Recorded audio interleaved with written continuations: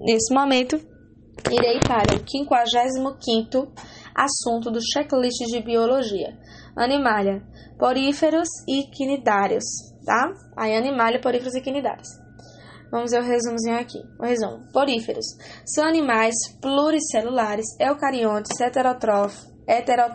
heterótrofos, assimétricos ou com simetria radial.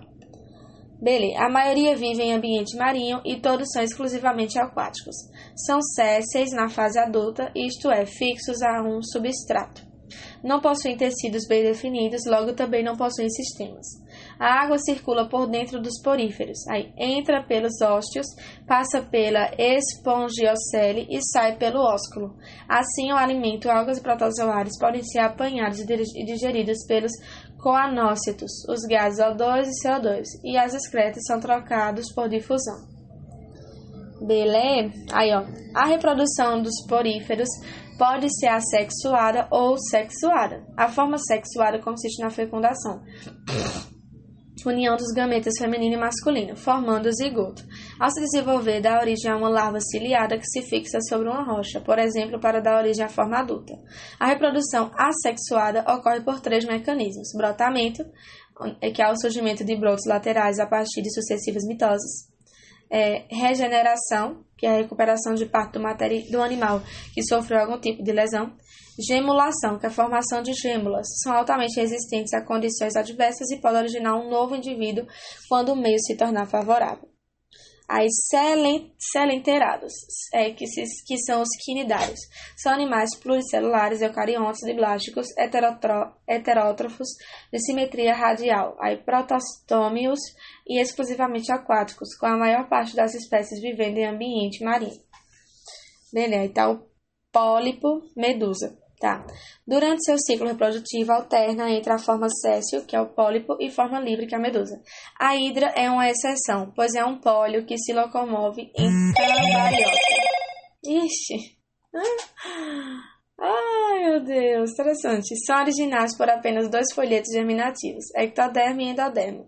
Assim, são ditos diblásticos.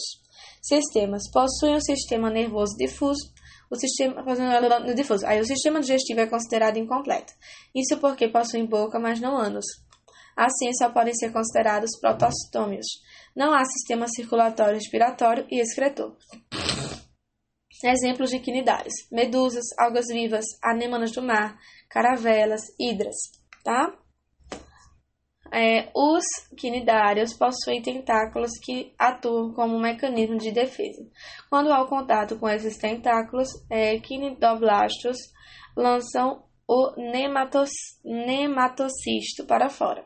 O nematocisto é uma espécie de cápsula com substâncias urticantes que atua como defesa e auxilia na apreensão das presas.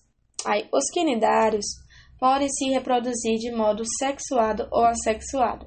As hidras, por exemplo, se reproduzem assexuadamente por brotamento. A metagênese, ou alternância de gerações, é um ciclo que apresenta 2 formas diferentes de uma mesma espécie. Falando em quinidários, as formas são o pólipo e a medusa. Na fase de medusa, formam-se os gametas, reprodução sexuada. A união desses gametas origina o zigoto, cujo desenvolvimento dá origem à larva plânula. Essa plânula se fixa em um substrato e se transforma em pólipo. O pólipo, por sua vez, realiza a estrobilização, uma forma de reprodução assexuada que originará as éfiras, medusas jovens, que, portanto, se desenvolvem em medusas adultas capazes de reiniciar esse ciclo. Metagênese ou alternância de gerações. Beleza, aí. É isso aí, bebê.